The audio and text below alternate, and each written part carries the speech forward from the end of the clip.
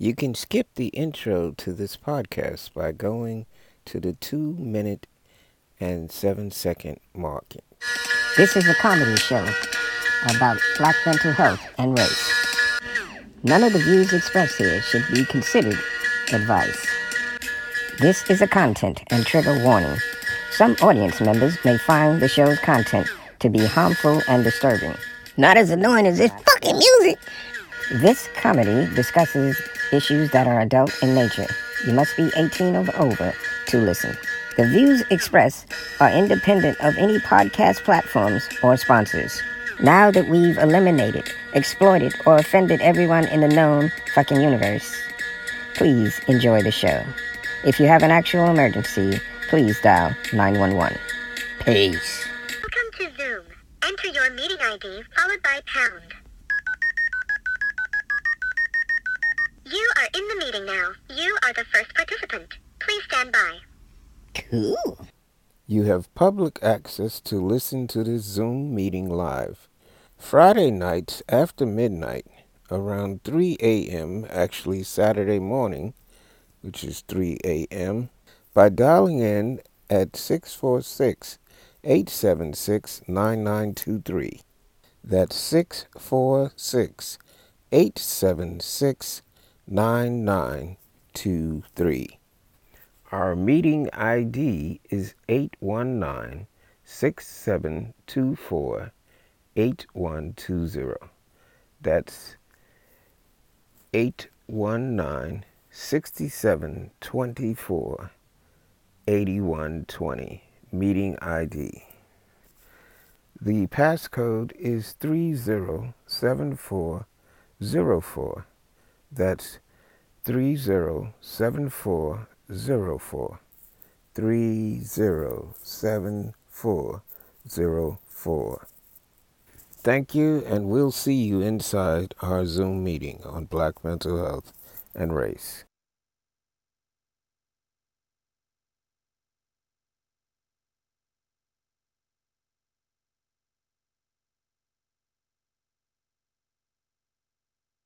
Assalamu alaikum.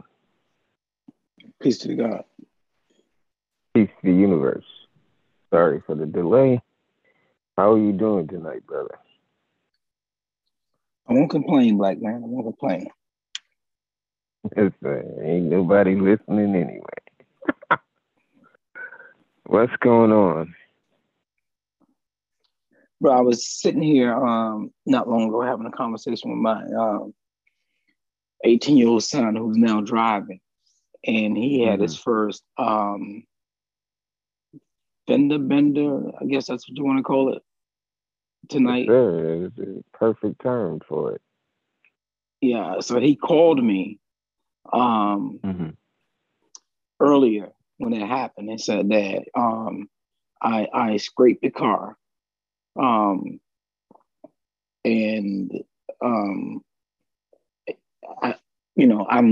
I don't know if it's bad or good, but he's like, I just want to let you know that I had a little accident. Because he got his driver's license in January, so he's just been this. I haven't been able to get him from behind the wheel since he got his driver's license. Right, he drives to school. He drives to school every day. He drives to the gym, and this was actually his first night out on his own. I guess like his real night on his own because he wanted to go see the new Batman movie, and so this was a big deal for him. And so he wanted to drive, go to the movie theater on his own because that was something that we normally did. As a family, we'd go to dinner, then we go to movies.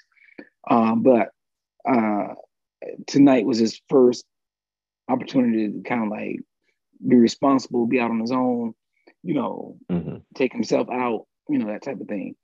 And so when he had this fender bender, he called me as I was walking to this event for one of my fraternity brothers who was celebrating his 50th birthday. And he called me to say, "Hey, Dad, look, this happened." And I was like, "Okay, I'll take a look at it when you get home." So when he got home, he was he's kind of beating himself up, about it. He was like, oh, you disappointed in me, I'm disappointed in myself, and he was just going on and on and on about it. And I said, Khalid, it's fine. I said, it's not like it can't be fixed. It can be fixed. I said, the problem I'm having with it is that you are expecting yourself to be this great driver, and you've only been driving for less than 6 months. I said, and so the problem I'm having is that I feel like you are taking the position that you know it all about driving, right? And that you can't make any mistakes. That in and of itself is a problem. I said, because if you know everything, you're not leaving any room to learn anything new. And so I said to him, I said, what I want you to do is understand that life is a humbling process. And when you walk out into the world acting like you know it all, acting like you can do it all, then life will humble you because you can't be humble. So I'm telling you, what I want you to do is just be humble about what happened. Understand that you're not as great a driver as you think you are, and be humble about that so that you can learn from the mistake that you made.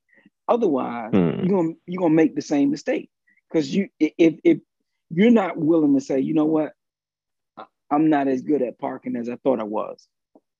If you can't be humble enough to do that, then you're gonna go and make the same mistake. What I'm saying to you is, son, understand, okay, you're a new driver, you're a novice at this, and this is what you need to do.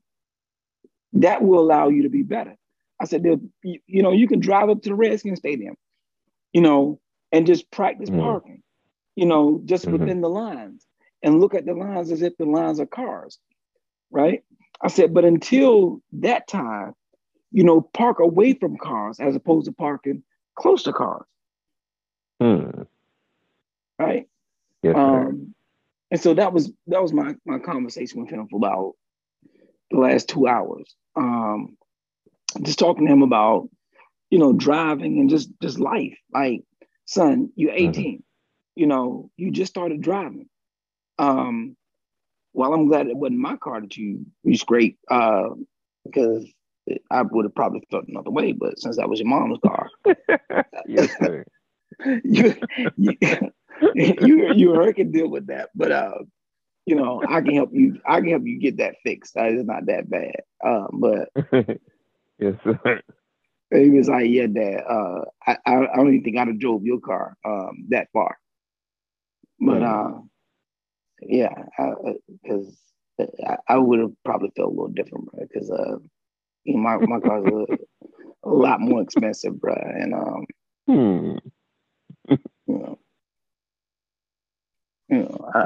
hopefully he can learn from the situation, and it's very fortunate that he wasn't hurt in the process. This is his ego bruised a little bit, but these are, as you said it, life lessons that we have to learn. Sometimes we can be a little overly confident, and it sets up room for error. Yeah, and I think that's I often talk to him and his sister about their generation being know-it-alls, but I think that is not their generation. I think that is a young generation thing. I think when I was young like that, I probably felt that way also. Yes, sir. I just didn't really have parents that held me to any level of accountability. And so I was probably arrogant by default. I don't know if I would have been humble enough to listen at that age. But I do realize now as a parent um, how challenging it is trying to get the younger generation to understand and to be humble about what they don't know about. Yes, sir. Indeed. There was a lot going on this week, brother. First, let me say to the audience, you're listening to Black Mental Health and Race. I am MF Doug AF, and my co-host is Dr. Moore. Welcome back to the program, brother. And there was the Savior's Day that we spoke of a little bit last week that occurred February 27th, I think it was. That was a Sunday. Did you get a chance to listen to Minister Farrakhan's Savior's Day Swan Song speech? I have not. I've seen parts of it, but I have not got a chance to listen to it in its entirety. Yes, sir. It's long. He spoke for over 4 hours. I was fortunate enough to be on the lookout for it, especially once it said Swan Song. It's a term. Swan Song is like to say that this might be your last performance or something like that. So in that respect, it was interesting. And I think he was giving instructions to the believers about when he's gone. I found it, I don't know, a little unsettling that he mentioned the wheel again, and that he would be coming back.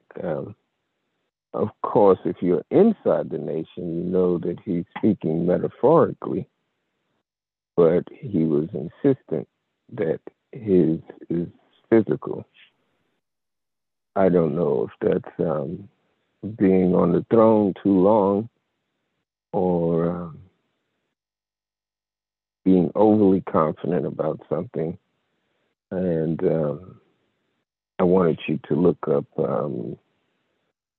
victim narcissism, just to get a definition, to be familiar with what it is. I also wanted to talk tonight about the thing that most people will say to us about race being a social construct, and the definition of a social construct in terms of what we go through is actual real experience being Black Americans. And lastly, out of any of the topics that I was interested in, it surely wouldn't be limited to any of these topics. But the final topic was Russia and Ukraine, not in terms of their conflict per se, but the group aspect of, let's see, like throwing vodka in the streets in America to show our solidarity with the Ukrainians. That type of group behavior and any implications from that. So if you'd like to discuss other things that you're more familiar with, I'd certainly love to hear it.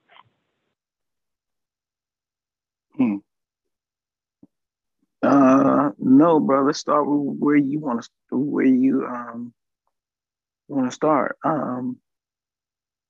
You talked about narcissism, and I'm not sure where or the victims of narcissism. Tell me where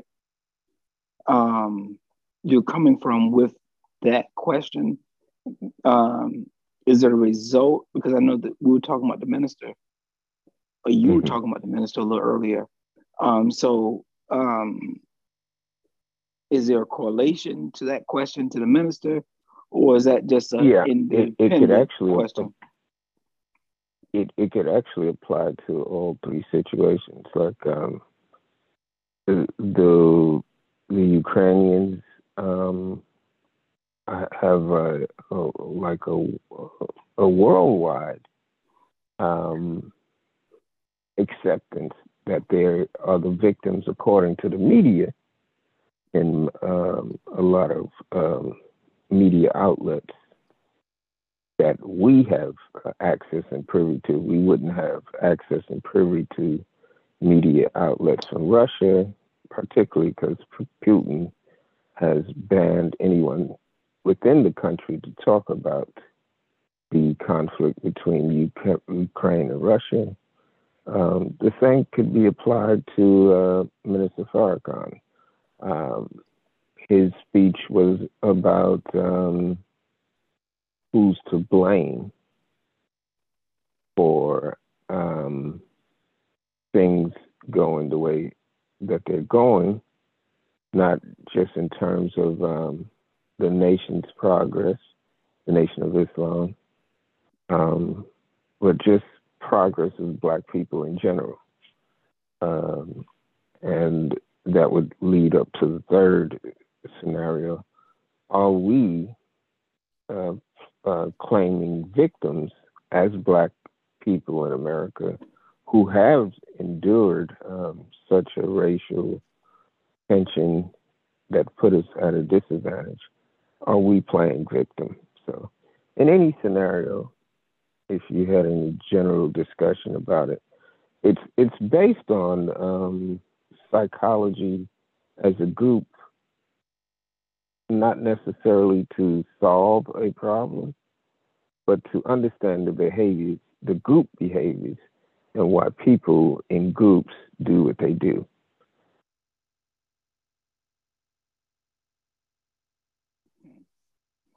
I know you just added a whole different perspective with the last part of what you said in terms of groups. And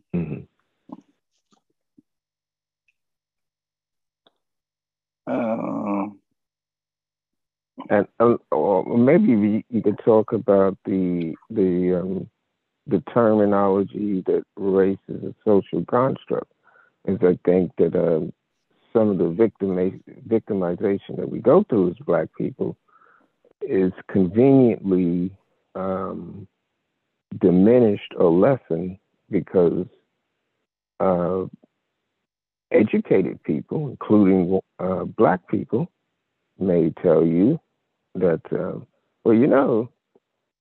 race is nothing but a social construct. So even though we have disadvantages, we can't play victim. All right. So all right, let me go here. When you talk about narcissism and the victims of narcissism, I think that African American people are the epitome of the victims of narcissism. Right? I think that America and the founding fathers of this country were the epitome of narcissistic personality people. So that would be white people? That would be those white people of that time. Engaged in slavery and stuff like that. Well, in order to enslave a people, you have to have a narcissistic type of personality to be able to do that. And because narcissism or narcissistic type of personality is a person that doesn't have empathy, right? And so a narcissistic person is not able to put themselves or see themselves in someone else's shoes. They don't have empathy at all. So I'm saying, in order for you to be a slave master or to want to be a slave master, you have to completely disassociate yourself with the people that you're going to enslave. You're gonna have to completely not see yourself like you're gonna have to completely not see yourself like you see them. You're gonna have to completely see them as something completely different. Because if you were to attach any humanistic value to a person, then that would make them similar to, or make you have to have some type of value attached to them. So you would have to detach that type of value, detach that type of humanistic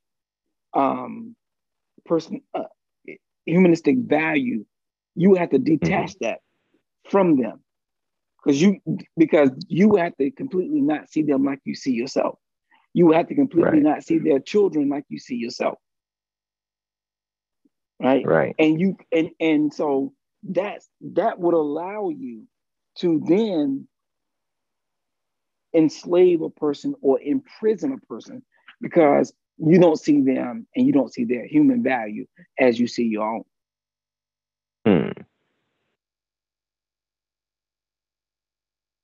Indeed. And in the case of Putin, it can actually go both ways. A lot of people are saying that the moves that Hitler's making, and I even he just messed up.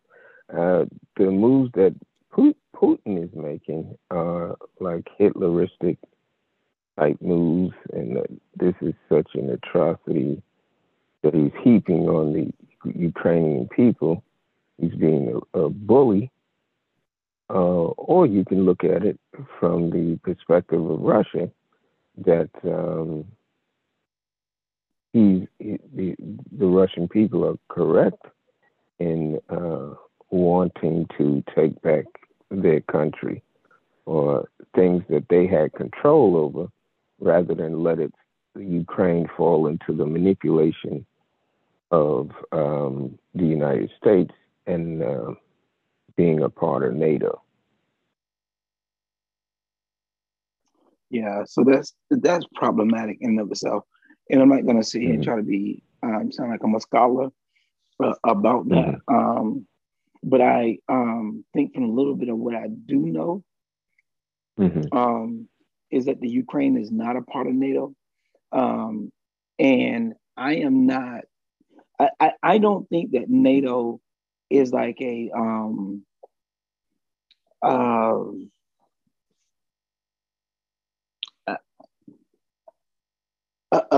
good for all nations.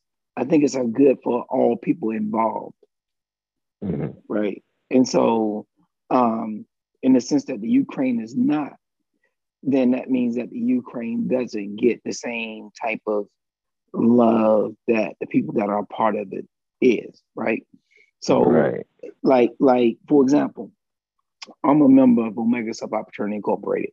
I'm a member of Prince Hall Masons, right? So, does that mean that because I'm a member of Omega Psi Phi, the Q Dogs, that if you're not, then I don't give you the same type of love or the same type of recognition, right? I see, I'm a person that, I believe in humanitarian, right? I believe that, I don't care if you're a Q or a Mason, if you're a friend, you're a friend. In my head, that's how I see it. Now, I can't say that all Qs or all Masons feel that way, right?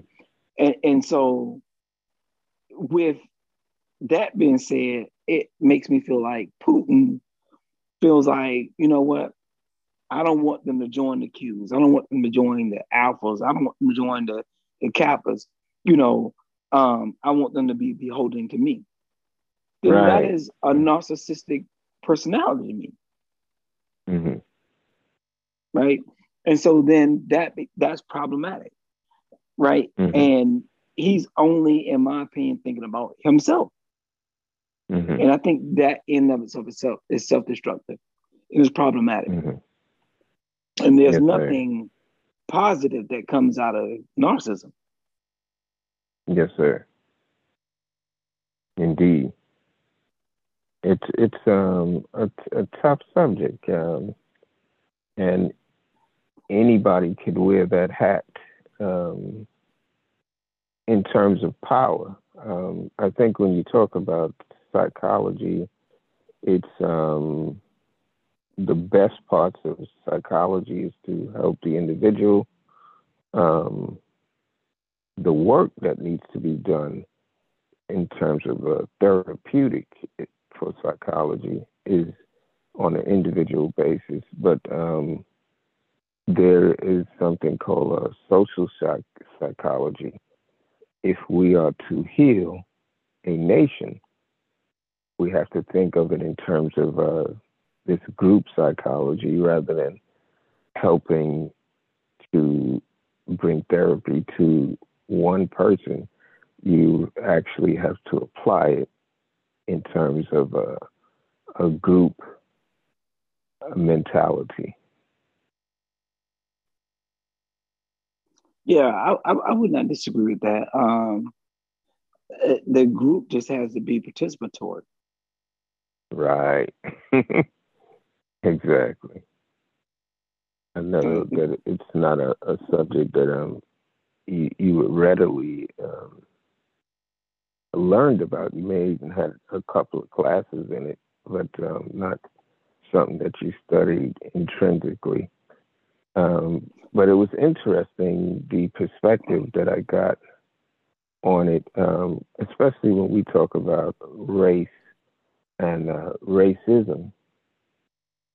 It seems to be that push that we shouldn't talk about, that we should be more colorblind in order for us to think better as a group. We have to ignore the fact that there has been over 400 years of disadvantage, and let's try to work together now.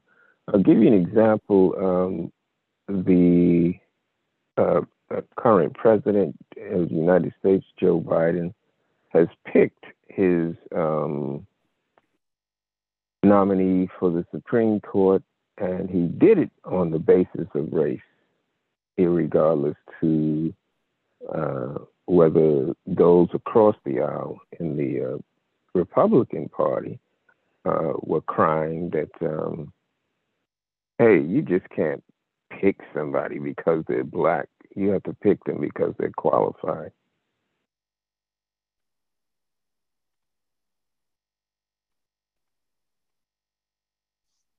And that was another instance where people who didn't want this nominee, this black woman, to be even considered for the job, saying that, well, there's other people more qualified for than her. So our argument isn't about race; it's about qualification. But that makes no sense. And the reason that makes no sense to me is that historically, the Supreme Court was made up of nothing but white men, and then white women. And then it was okay, right? Right. But so now that you try to. Right. So now that you want to add some color to it, now you can't just choose because of color. I mean, all you had to do was be a white man. That made you qualified for the beginning of the Supreme Court justices. All you had to do, right? The qualifications was to be a white old man, and that made you qualified, right? And so it wasn't until we had a Thurgood Marshall, who was the first black man, of color to be on the Supreme Court, that we start looking at qualifications, right? Or until, or adding a woman. Now let's look at the qualifications. There was no qualifications prior to that. Nobody was questioning these old white men. No question of authority before that. That's right. So that makes no sense to me. So I can't entertain that intellectually. Right. Now that people are saying, well, what are the qualifications? What were the qualifications prior to? Look, to me now, when I look at people like Warren Buffett, all these old white heads who have money, I'm not going to make the argument these people didn't work hard, right, to get where they are. But it was so much easier in the early 1900s just to be a white man, right? Just to be a white man provided you resources and circumstances and situations that were afforded to you that weren't afforded to anybody else. That is correct. All you had to do to go to college, all you had to do to be able to buy a house, buy a home, to get a job was be a white man, right? There were situations where if you were a white woman, you didn't have the same opportunities that a white male had. And That's just by default that he was a white male, he could get jobs, he can get housing, he can get loans, he can get cars, he can get all these things just by default because he was just a white male.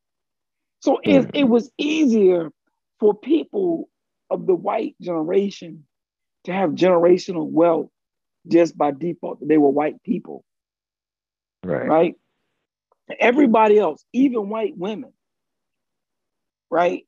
White women, black men, black women, everybody else had to go through this whole, are you eligible enough? Are you worthy enough? They had to go through all of these different criteria that by default, if you were a white man in America, that's all you needed to be. That would have allowed you to be successful. Yes, sir. So brings. Go ahead. Go ahead. No, go ahead. Go ahead. No, so I'm just saying that it put certain people in a position to now to be in a favorable position just because they were white people able to take advantages of times when it was advantageous to just be a white male. Wow, it didn't mean that other people weren't qualified. It just meant that they weren't a white male. They weren't suited for the position. And so it brings me right back to this introduction of narcissistic victim narcissism. What that premise is based on is saying that if we use the analogy of white supremacy, that victim narcissism is saying that now that we want to put a little more color on the Supreme Court, now the person with all of the power before in history is now claiming that he's a victim, because now he's saying it's unfair to pick somebody because of their race. We have to look at the qualifications, which is a total contradiction to the way in which they historically were selecting who is qualified to be on the Supreme Court. Bro, that's called moving the goalposts. So they say that they're the victims, even though they still have the power. Bro, that's called moving the goalposts. Right. Exactly. You're just moving the goalposts. So it gives a little more clarification of the definition how it applies in any situation, but for the circumstances of this discussion, or purposes of this discussion, that was one example of victim narcissism, where the people with the actual power who have been manipulating the situation all along now claim that they are a victim because the people that they were abusing are saying that a Black person has to be on the Supreme Court, a Black woman in particular. Yeah, bro, but you can't entertain that, bro. To give of that course not, but it becomes that group behavior, because we have all of these nice white folks that are saying, hey, yeah, that's right, you're not supposed to pick a Black woman, there are more people qualified. So there's a group behavior but you that can't. Elijah Muhammad talked about as that technology that they use on us to tell us that having a Black woman on the Supreme Court is racism. Yeah, but bro, you can't entertain that. Right. But our people do. Yeah, but what I'm telling you is they do. But what I'm saying is, if you entertain it, then you're feeding into their narrative. You can't don't entertain that. Right. Because you can't win when you feed into their narrative. It's the same argument about critical race theory. Right? First of all, if you entertain the idea of critical race theory, you lose. Because there's no critical race theory. It doesn't exist. It doesn't exist in high school. It doesn't exist in middle school. That's advanced level teaching in like law school or master's level. There's no critical race theory being taught. So when if you entertain that argument on that level, you automatically lose, because you've already validated that critical race theory exists. It doesn't. It doesn't. And so so in having a conversation with someone, you have to kill the argument that critical race theory even exists, because it doesn't. Right? So if I'm having a conversation with you and you're telling me about a delusion or hallucination, if I entertain your delusion, right, then I'm validating that. Right? So I'm automatically entertaining something that doesn't exist. And so what I'm saying to you is you're going to lose that argument every time if you're going to make the argument about critical race theory. And not you per se, but, anyone that's going to have, and this whole group dynamic about, groups of people that think X, Y, and Z. That group of people, if that group of people think that way, don't validate that group of people. Make them non-existent. But to entertain them gives them a sense of power. So devalue them or avoid them by not entertaining them and not entertaining their conversation, because it doesn't exist. Well, isn't that what has been done to Black people historically? That are justifiable beef with the way things are going in our lives as a group. The incarceration rates, the lack of education rates, the lack of political power rates, all of these things are being ignored. It's, oh, no. The United States is past that history. I think that is what people That's exactly what I'm trying to say. What you should learn, we should learn from what white folks have done to us. They've devalued us, right? But not only have they devalued us, they've said that your cries that your pain, that your suffering doesn't exist. Which is right? how they come up with this terminology that race is just a social construct. Well, hold on. Before we get to, no, they're not saying race is a social construct. We're saying that. What I'm saying is, what white folks are saying is, what you black folks are saying that's happening to you all in terms of racism doesn't exist. Not only does it, right, it's all in your mind. Right. Not only does it not exist, you are racist for saying that. Right.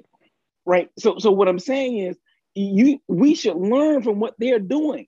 They are doing things to you and then saying, we didn't do that to you. That's an illusion. That's an hallucination. Right. Or that happened in the past that you can't blame that on us. Right. That we're not responsible. They're not taking any responsibility. What I'm saying is, you have to now, we should learn from them and say, wait a minute, what you're saying doesn't exist. Right. And I'm not going to entertain that. But when you talk about critical race theory, that's a whole nother conversation. And we can take a break and come. What black people are saying with critical race theory is that you're ignoring our narrative. You're ignoring our experience. Absolutely. You're saying that this doesn't count now. Absolutely. It counted for 400 years of the inception of the United States. But now, when it's time to get some justice or some reparation, tally up for it, we don't want to hear that. Right. In fact, we don't want our kids to feel bad about what our ancestors. Right. And that's why they're rejecting. White people are rejecting critical race theory. So I was wondering, you and I had this conversation, and we talked about cognitive dissonance. Do you remember that conversation? Right. Yes, sir. Critical race theory is the epitome of cognitive dissonance. Right. And for the potential where audience, they're going to distance themselves from any responsibility. Absolutely. You should look up cognitive dissonance by Dr. Joy DeGarou. Yes, sir. Because that so critical race theory is more of an advocate of critical race theory than a person that rejects it. Because white people are saying, let's reject critical race theory because we are people of the Mayflower. We're not the people of critical race theory. You're trying to victimize our children with education in school. They're trying to keep it out of the high schools and the public schools. We don't want our children to feel victimized by racial history.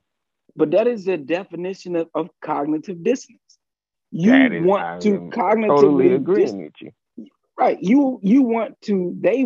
cognitively distance themselves from the part of history responsibility. Of the part of history that they don't want to accept. That's cognitive dissonance. Anything that has to do with in the interest of justice and fairness is what they want to reject. And they can do it and sound intellectual in doing so by saying that, well, race is just a social construct. And what some of the advocates for, not just critical race theory, but addressing the wrongs historically that have happened, is that we must look at this and tell the truth.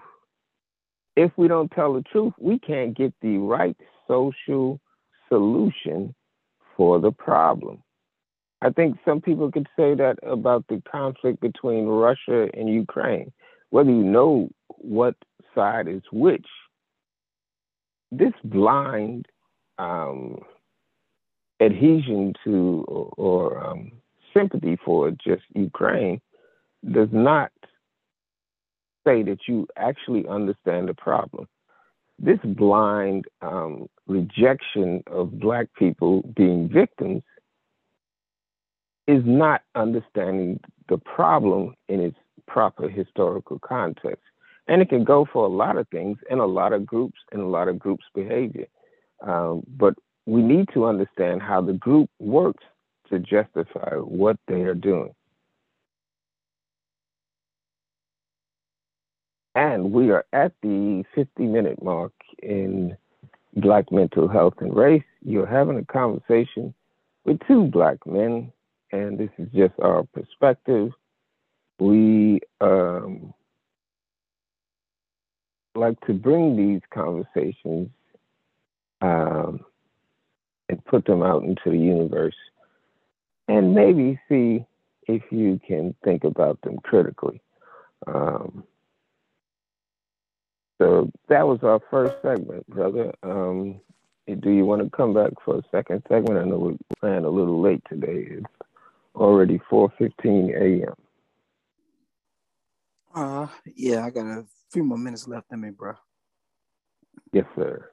I'm going to let you take a break, and when we come back, we'll have more discussions of all of these things that most people are uncomfortable talking about because it's talking about race. And maybe we can see if we can include Minister Farrakhan in what makes people uncomfortable about the things he says. And you are listening to Black Mental Health and Race. I am your host, MF Doug AF, and my co-host is Dr. Moore. We'll be right back after these messages. Peace to the universe. Peace to God. Please stay tuned for part 2 of this discussion.